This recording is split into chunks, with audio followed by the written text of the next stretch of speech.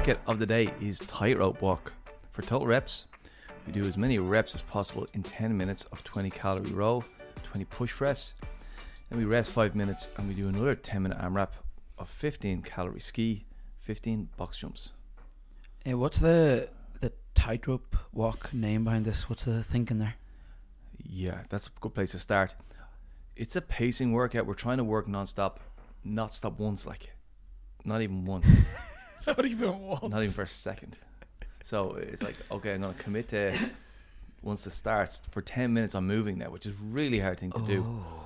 So if your pace is slightly too fast, you're going to have to stop. If you go so slow that it's easy, you're not going to get fitter. Yeah. So the tightrope walk is, I'm finding that exact perfect pace so I can keep working and get fitter. Oh my goodness.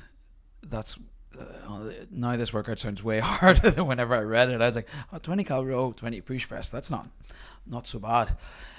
So it's unbroken. Let's look at the push press first. 30 and 20 kilos.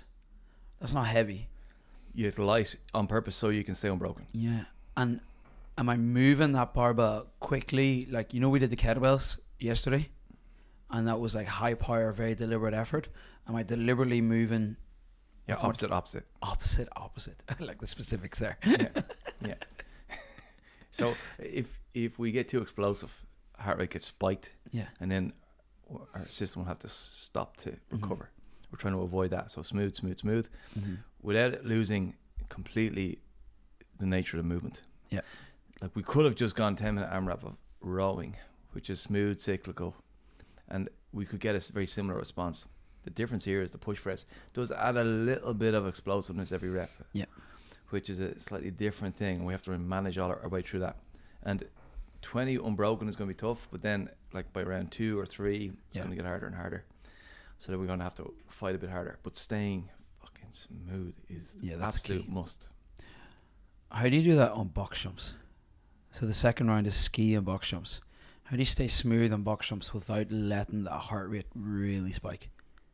I think it minimize impact on your landing is a good one. So take a nice, decent takeoff and then try and place your feet nice and softly. Stand nice and easy. Land like a feather on the box. Yes, exactly. Step, jump, step, jump. So you just keep yourself moving to the minimum amount to get the job done, and so that you don't have to stop. See, in the ergs, I'm thinking it's going to be very hard to, especially in the first round, whichever era you start on, whether it's the ski or the row, to not bite too much off at the very start. You know, that 20 cal row, that initial 20 cal row is not hard, and it's very tempting. Like if I look at this workout objectively, I'm like, oh, I need to hold between 11 and 1200 calories per hour on the rower. That's a hard but manageable pace for me.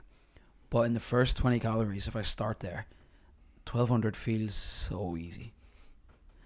What do you say to people, or what do you say to yourself to keep yourself pulled back so you don't get sucked in? I remember Matt Fraser warming up for one of the open workouts, and he decided the pace. I think he was working with Chris Hinshaw or someone who was working on his pacing, and he was saying we need to do 10 reps every minute of this exercise or whatever. And he's like, okay, cool. And then he went out and he did them really slowly, and he was still way too fast. And he was like, oh, you mean really slowly? Like I thought I was going slow, but and I think that the rower can be a bit like that. We think we're going slow, but like, no, further, back off even more. So there's obviously a line at which we're too slow. We're not doing any real work. Yeah. But at the start, I think you're dead right. You could find yourself 3 minutes in, like, oh, I'm done already. I already have to take a break.